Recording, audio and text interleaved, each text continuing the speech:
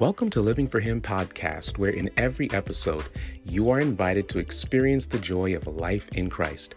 I'm your host, CJ Cousins, and in today's episode, it is my prayer that the primary emphasis and goal of the following message is that you hear and respond to the good news about Jesus Christ and His kingdom. So whoever you are and wherever you are, thank you for joining us. I invite you to listen with an open heart, subscribe for future episodes, and stay tuned for some next steps after this message. Enjoy.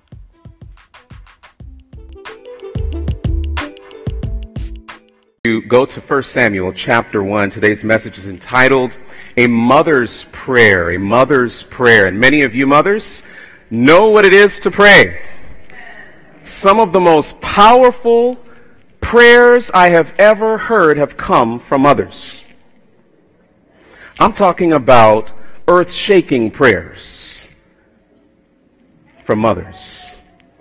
And we're going to see one of those today. I want to invite you again, 1 Samuel chapter 1, but of course we don't want to begin without talking to our Father. So I invite you at this time to bow your heads with me. Let's pray. Oh, loving Father, we thank you so much for the gift of the mothers that you have blessed us with, our fathers as well. And right now, Lord, we ask that you would just direct our attention. We're going to look at a story of a very special woman in the history of salvation. That if it wasn't for her, if it wasn't even for her prayer, we couldn't look back and say, thank you, Jesus, for your grace. That's how important she is to the story. So God, please, right now, direct our attention not to Pastor CJ, not even the woman that we're about to read about, but Heavenly Father, I pray that we will clearly see you through your Son, Jesus, today. Holy Spirit, touch some heart, and may we all be brought to the cross. In Jesus' name, let everyone say, amen, amen. She married young, and all she wanted was to have a little girl. That's all she wanted. She would envision in her mind what it would be like to have this little girl. She would envision the little girl being just like her, dressing just like her. It became just this all-encompassing fantasy in her mind. She was well known in her local church community, and she was also known abroad, especially because of her singing. She had a beautiful voice like Kala, like we heard this morning. And so she was known everywhere because people knew this woman loved the Lord, she had a gift, and she was using it, and so she was in the public eye. But that also brought a challenge because year after she got married, people began to wonder. Kevin, they began to wonder. They began to say, hey, where's the baby? You know, I've gotten to the place today where I don't even ask that question. I don't even ask that question. My wife and I waited. Now, we intentionally waited 9 years before we had a child. Now, if you understood the backstory to that, you'd understand why. Okay? But there is this kind of, whether it's perceived or reality, this stigma, this pressure. You should have a child. What? After a year, 2 years, 3 years?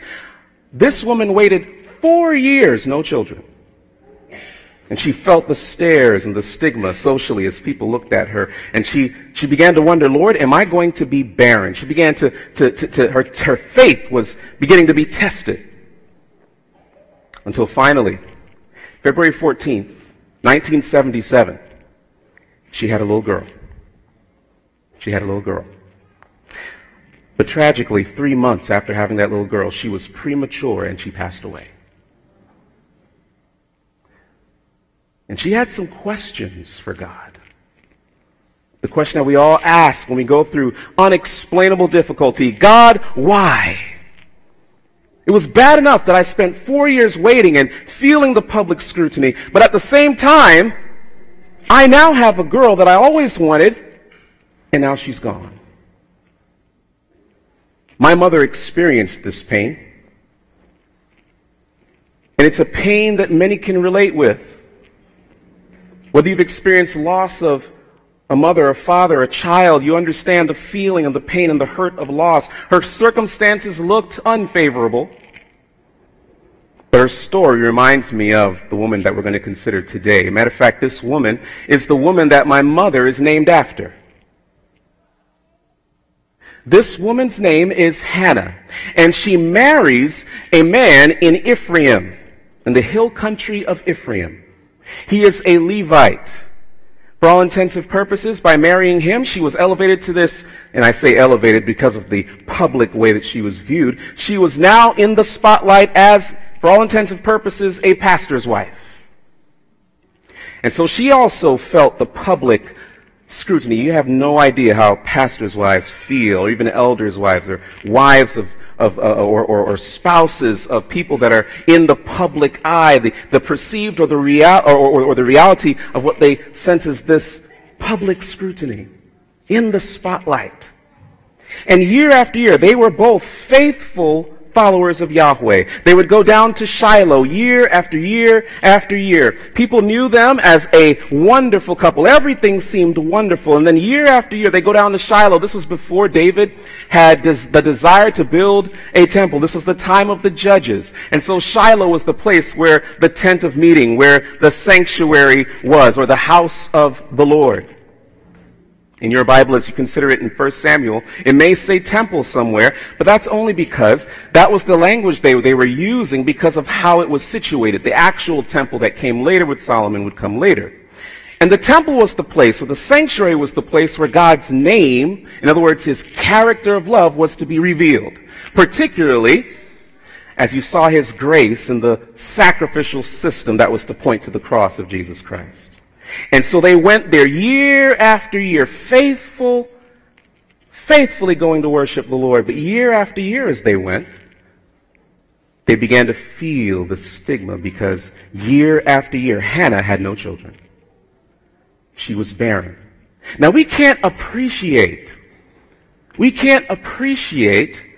what it was like in our culture today to experience being in the Eastern culture of the day of high shame and high shame and honor culture, where shame was a serious deal in the community if you brought shame to yourself or to your family. And her not being able to produce offspring, not being able to produce a child, especially a male child, for a Levite was a shame. She in her day would have been considered worthless as a woman. You cannot produce an heir. You cannot produce someone to continue the family name. You don't have someone that can provide you care as you get older. You don't have someone that's going to be able to provide you a proper burial when you die. You don't have someone to continue the family name and your memory on into the future. What are you doing? You're a pastor's wife. You're supposed to be in a position of favor with God. But your circumstance looks like you're cursed of God. This is what would have been going on loop in the mind of Hannah. Now understand that her husband loved her. Amen? Oh, he adored his wife, and she married a good man. But succumbing to the desperation of the situation and wanting to provide a name and all those things that would carry the family into the future, he went and practiced one of the practices of the Canaanites of the day and contracted a second wife. Now I want you to feel what's happening in the text. You're meaning year after year hearing baby number 1, baby number 2 crying, baby number 3, she gets sons and daughters, the Bible says. Her name, the other wife, is Peninnah. And Hannah has to suffer in silence as baby after baby is being born. God, the favor is falling on her. What about me? I have been faithful. What's going on? Can anybody relate to that in the house of the Lord, whether you are a mother or not? The showers of blessing are falling over here, and I've been returning a faithful tithe. I've been serving in Pathfinders. I've been doing all that you've asked, Lord. I love you, Lord, but there is no blessing coming over here that I can see. My situation feels unfavorable. What do you do when you want to experience the grace of God, but everything in your life looks unfavorable? What do you do? I believe we find the answer. I believe we'll find the solution here in 1 Samuel chapter 1, verse 6. Now, see the temptation. I want to come down to you. You see that? So I'm going to do my best. I'm going to stay up here. 1 Samuel chapter 1, beginning in verse 6. Are you there? Amen, amen. And her rival, this is Peninnah, the other woman, and her rival also provoked her severely to make her miserable because the Lord had closed her womb. So it was, year by year, when she went up to the house of the Lord, that she provoked her. Therefore she wept and did not eat. Oh, and Elkanah, oh, have mercy. Bless his heart. Verse 8, then Elkanah, her husband, said to her, Hannah, why do you weep? Why do you not eat? And why is your heart grieved? Am I not better to you than 10 sons? Never say that, husbands, by the way. Don't do it. I want you to catch what's going on. This is the time of the judges. This story, by the way, is the hinge pin. It is the game changer that takes you from the era of the judges into the era of the kings. As a matter of fact, Samuel, 1st and 2nd Samuel, used to be considered kings. It used to be considered 1st and 2nd Kings, and 1st and 2nd Kings in our Bible historically used to be considered 3rd and 4th Kings. Because this story is the game changer. It brings you into the era of the kingdom of Israel, or of God. So in this time of the judges, you've got to understand that the judge at that time was the high priest, Eli. Now don't miss this, family. The judge was also, he was a political leader, but then because he was high priest, he was also the spiritual or religious leader.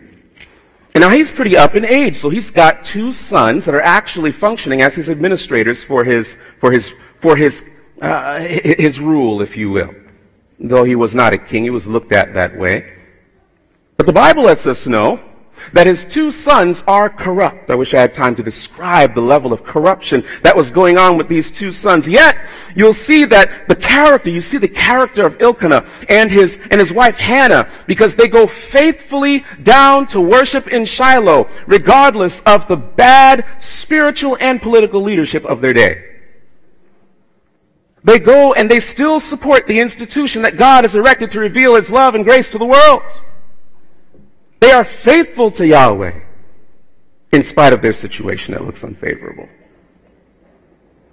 And it happens on one of these occasions that Elkanah, with all the good intentions in his heart, decides, I'm going to show my wife just how much I love her. And I know some husbands could probably relate with this. He says, look, this is the time where you would, as a Levite, offer your sacrifice, and there was a particular sacrifice for the Levites that the family could participate in. It was almost like celebrating a Thanksgiving dinner. And with this particular sacrifice, where they received some portions, he gave Peninnah, his second wife, he gave her her portion and her children. Hannah sitting over here by herself, no children surrounding her. He says, I'm going to give her a double portion. Amen. Where are the fathers right now? Don't we want to give him a thumbs up right there? Yeah, but though he was good intention, what that produced was this jealousy and this rivalry. Peninnah said, well, wait a minute, why is she getting a double portion? I've got the kids. Hello? Am I chopped liver? I've got 1 piece of steak, veggie loaf, and she's got 4. Right? See this? All right? And so she now is feeling jealous and envious now. And so she begins to provoke Hannah, and Hannah can't take it anymore. It's been years of this type of drama in the household. And if you've noticed in the text, she does not complain once. She does not even utter a word of complaint. She suffers in silence, being faithful to the Lord and her husband. But now the tears are welling up in her eyes. It is like a dam that is getting ready to overflow. And at this point, she can't take it. And so she goes to the one place she would feel safe to pour out her concerns to the Lord. She goes to the house of the Lord, where she can experience the presence of God, where the love of God and His grace is being constantly, the story of the gospel is repeated daily through the sacrifices. And it's there that we discover that if you want to experience the favor of God when your situation looks unfavorable, then you've got to let your pain push you to prayer. Our pain can push us to other things, like drinking and addiction and hurt. We want to now, with bitterness, hurt the person that hurt us. Oh, but I want to challenge you today. Let your pain push you to prayer. Let it push you to prayer. You see, when our pain pushes us to other things, we think that those other things are actually going to deal with the pain, but they actually perpetuate it. There's only one real solution to your pain. It is the love of God revealed in Christ and all that He provides for you that comes in its train. Let your pain push you to prayer. My mother, she's been here before.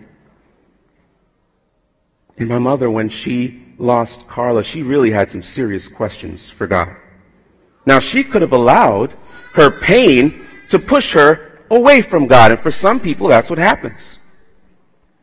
Right? You don't mind if I have a little bit of water, is that all right? For some people, tragedy and pain in their life pushes them away from God. They say, I'm done with God. He didn't work. Right? I don't understand. My mother decided that though she had some serious questions for God, she was going to stay in conversation. Oh. She was going to take it to Him. His chest is big enough, and I'm going to give Him some questions. But as she stayed in conversation, this is why we need to stay in conversation with God. As she stayed in conversation, more and more she began to search her own heart. And it began to uncover some motivations that she had. And she began to realize that all that she envisioned as good intention, as desiring a child and all of that, she had no idea what it really required for her to be a mother. And this is what she's telling me. I just found this out this week. She had no idea what it really required to be a mother. All the ideas and all the things that she had in her mind about what it meant to be a mother, she said, I was not ready for that. I would have not been ready to do justice to this calling of being a mother. It's a high calling to be a mother. One of the highest callings on the planet, if not the greatest. World leaders and changers have been molded by mothers. And so my mother said that she just, in her prayer, she didn't understand it all. She said, but I've spent enough time with you, God. I know your character. I can't trace your hand, but I can see your heart. And so I'm going to surrender this whole thing to you. 2 years later, she gets a very handsome young man. Handsome little boy. And she names him Samuel, which is my middle name. DJ tells me I'm handsome, so I'm just quoting what she says. That's what she says. My mom let her pain push her to prayer. I want to challenge you today. Let your pain push you to prayer. You see, when you are experiencing this level of pain, oftentimes it's because you don't feel anybody understands you. I'm all alone. Nobody gets it. Look, in the story, nobody gets Hannah. I was blown away as I was looking at this. Nobody gets Hannah. Penina obviously doesn't get Hannah. She's not only does she not understand her pain, she's causing a lot of it. She does not understand or can sympathize or gets Hannah's pain. She doesn't understand every time she had a child, she had to endure that. Her husband, God bless him, doesn't understand Hannah. We look at him and he says, oh, what a guy. He's trying so hard. He's in a desperate situation. He's got all this pressure. He's trying to give her a double portion. Right? I mean, aren't I better to you than 10 sons? I mean, really? Because when you die, that's it. You see, in that society, if you didn't have a husband or a son, you were destitute, and women often that were destitute and had nobody to take them in, didn't have a man to represent them, their voices couldn't even be heard in court as a witness based on the culture of the time. You were destitute. And many women, this is why we got to be careful when we judge, when we see prostitutes in the Bible. Or even today. Because many times they were pushed into that. They chose that out of desperation. I have nobody else to support me. It's either I do something or I die. So it's a desperate situation. It's a shame. She is a wife of a Levite. Nobody seems to get her. And then Eli, right? The high priest, as we're about to find out, he doesn't get her. All he can find to do is judge her because of what he sees on the surface. But I can hear the Lord. He says, look, when your friends, your family, when nobody seems to understand your pain, mothers, when no one seems to understand your pain, God says, I get it. I understand. No one else wants to listen. I'll listen. Hey, pull up a seat. Hey, come sit on my couch. I will take it. I want to hear all of it. Talk to me. Because I'm in position right now to release my favor on you. But I want you to come. Let your pain push you to me. You see, prayer is a conversation with the one who loves you the most. You see, as she's going through that pain, she's there at the sanctuary. I don't know if a lamb was being offered, but that's a picture of the cross. It's the grace of God. Constantly being offered. Come to me, Jesus says. Bring your pain to me, right? Don't go to the bottle. Don't go to that website. Don't go to that woman. Don't go to this or that. Bring it to me. I will satisfy you. I will take care of whatever it is you need. But would you please come to me? I know you're mad. You're probably mad at me too. But bring it to me. Bring your pain to me. I'll take it. My chest is big enough. Let your pain push you to prayer. Oh, she's pouring out her heart. She's in deep anguish. She's letting it all out. Finally, she's able in this safe place to release all that was in her heart, all that was in her mind, all those years. She's bringing it out, but she's bringing it out to the Lord. And the Bible says, if you're with me, in verse 11, the Bible says this, then she made a vow and said, O Lord of hosts, if you will indeed look on the affliction of your maidservant and remember me and not forget your maidservant, but will give your maidservant a male child, then I will give him to the Lord all the days of his life, and no razor shall come upon his head. And it happened, as she continued praying before the Lord, that Eli watched her mouth. Now Hannah spoke in her heart, only her lips moved, but her voice was not heard. Therefore Eli thought she was drunk. Oh, have mercy. I mean, can she just have a moment with God without somebody judging her? And here she is as she's pouring out her heart to the Lord. She can't even get the words out maybe right, and she's just her mouth is moving, but it's all just coming out. It's being released. And here it is. Her prayer is one of the most beautiful in Scripture. Because her prayer, though on the surface may seem like it's about her, would you please give me a child, right? That's not what's going on here in the story. She's saying, would you please give me so I can give to you? It's the reciprocal nature of the love of God. Would you I want to participate in your you give to me, I give right back to you. Oh, in gratitude, I give it right back to you. And this lets us know that if you want to experience the favor of God, when your circumstances look unfavorable, you've got to pray with the proper priority. You've got to pray with the proper priority. Her prayer is completely unselfish. It is for the glory of God. Do you understand in essence what she's saying? It's a sacrifice for her to say, God, provide me a child so I can give him back to you. Do you know what that meant? That meant I won't be able to raise him. As we'll discover, she weaned him, but I'm totally giving him to you. He's going to serve here with Eli. Well, that didn't get a response because do you understand the condition of what was going on with Eli? And she's saying, this guy that's judging me right now, my son's going to be, if I receive, I'm going to give him to Eli to raise my son. He's not doing a good job with his sons if you pay attention to the text. Okay. And how many of you know that as a mother, as a father, as a parent, your children will keep you on your knees? Oh, yes, you will. I saw those tears coming from Ellen today. I know where those were coming from. Or at least I'm beginning to know where those were coming from. All right. I've heard the prayer of some of you mothers here.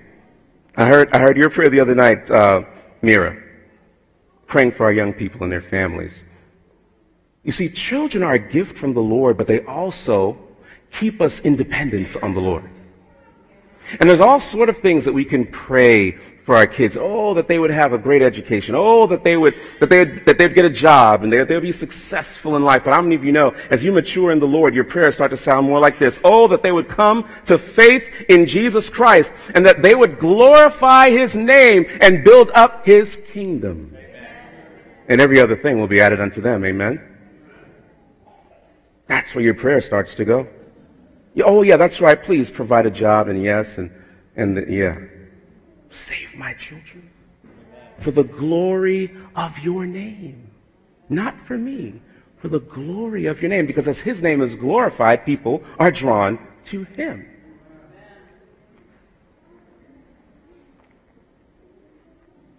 Hannah doesn't pray for herself. Sometimes as you pray, you may not be able to get the words out just right. You don't know exactly what to say. The Bible says the Holy Spirit takes our prayers up to heaven, mingles them with the righteousness of Christ, and then interprets them. You may not even know what to say, but the Holy Spirit has said, oh, this is the groaning coming from her heart, His heart. This is what she needs. This is what he needs. And God hears it all. And He says, oh, yes. Oh. It's not even about her. Let's position her right now for the breakthrough. You got to pray with the proper priority. But listen, as she's praying, I love this story. As she's praying, poor lady, the priest, the pastor, you're stepping on me right now for a second, all right? It's all right. Can only find it in his heart to judge this poor woman. Now, I want you just to, for a minute, because let's not just be hard on Eli, let's look at us for a second. And he represents God's established people in church and so forth, right? Don't we? Isn't it easy to look on the surface of what someone looks like and what they're going through and go, oh, here's the assessment. I understand the life story. Here's my judgment. But have we listened to the story? And I am so grateful that he caught himself when she said, whoa, I'm not drunk. You see, during that time, there was a lot of, it was just a bad time, the time of the judges, but there were people that actually went to the feast. And you would think, wow, this is the Shiloh, this is the house of the Lord. Why is this going on? But there are actually people that would sometimes get drunk at these feasts. So he's automatically, he's lumping her into that category. And he said, oh, here's some drunk woman here. Right? It's not going to look good for the sanctuary. I mean, come on. Oh, if we could just listen. When she began to explain why she was praying and why she was there, maybe swaying, and then he catches himself. And how many of you know that God is so gracious with us? I've been there when I've judged somebody else. I thought I knew the story, but God was gracious and He got a chance to fix it. He finally did what we need to do. He just listened to the story. He listened. When you see your young people, listen. When you see something happening with your spouse, listen to their hearts. Maybe not even the words, but their hearts. A lot is being said that's not verbally being said. Listen. I'm still growing in this area. Pray for you, Pastor. Listen. Then he does something else we need to do. He encourages her in the Lord, and he says, may God grant you that which you're asking. He encourages her to trust the promises of God. Oh, and I love how the Bible then, she picks up, she gets up. Oh, thank you. May it be done as you have said. And she goes back. Elkanah, her husband, and Peninnah don't understand what has come over Hannah.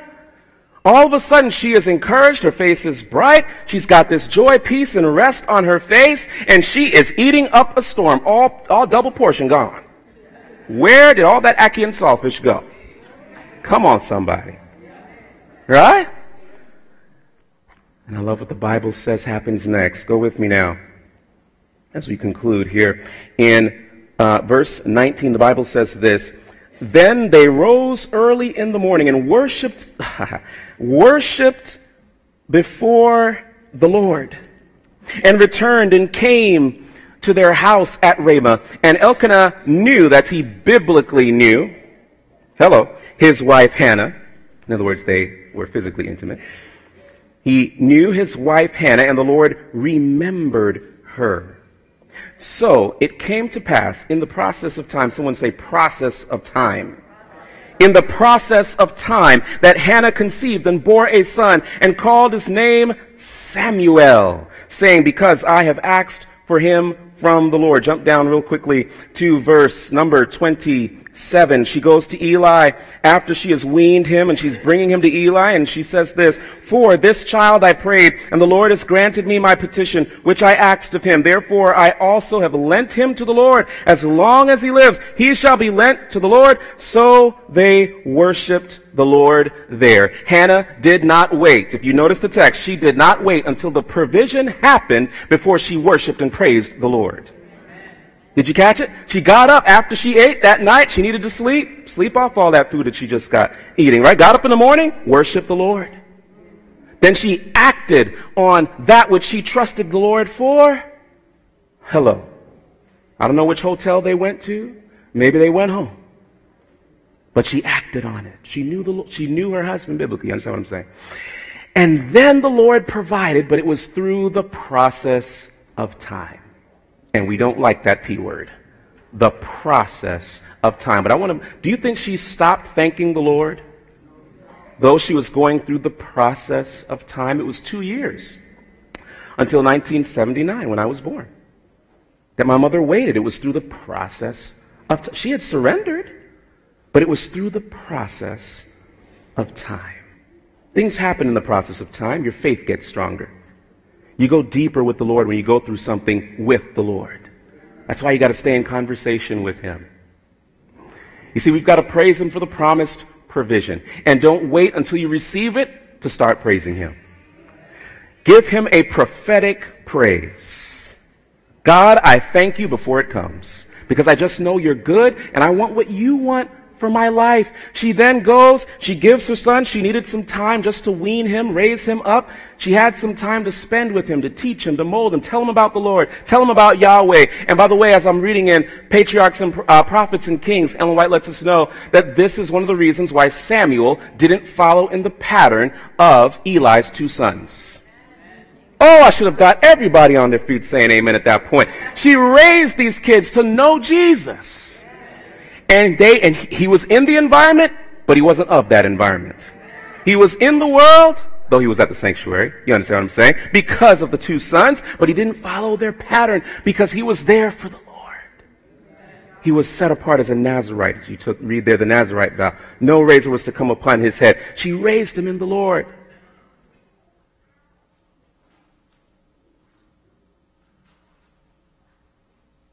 If you trust the Lord, that he will provide that which he has promised in the word. I was spending some time, as we come to a close, our singers may want to come up.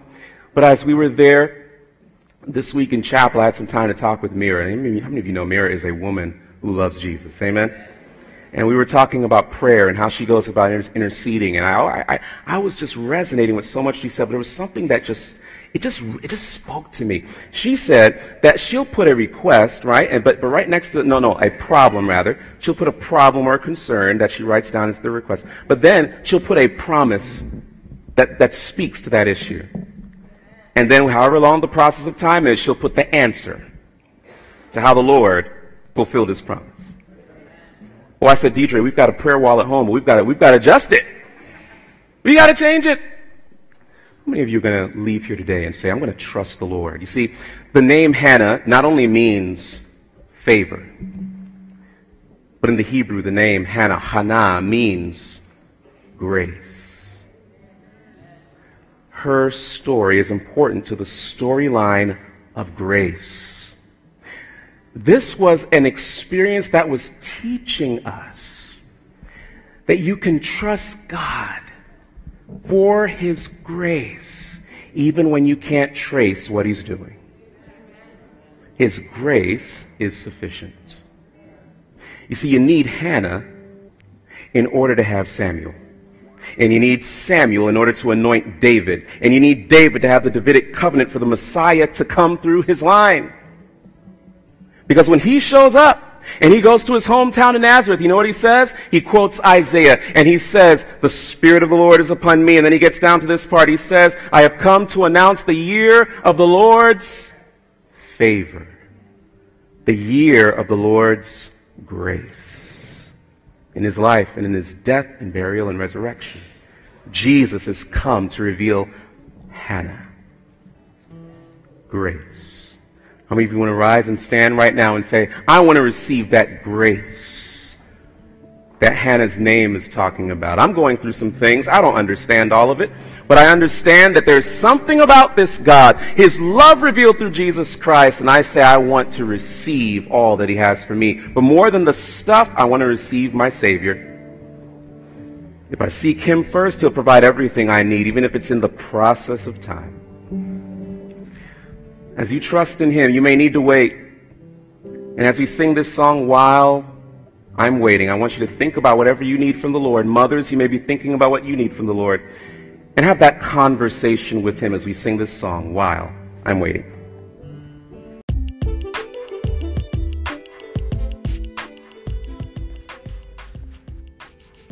Thank you for listening to Living for Him podcast. I pray that you were blessed by this message and that you experienced the good news of the love of God revealed in Jesus Christ. I'd like to personally invite you to respond to this good news and take the next steps in following Jesus by clicking the prompt in the description. I've also created a resource to help you experience the joy of a close relationship with Jesus called the Life in Christ Daily Devotional Journal. If you'd like to experience Jesus daily, watch the good news of his story unfold throughout Scripture, and do this as a weekly small group gathering, then get your copy today in print or ebook by clicking the link in the description.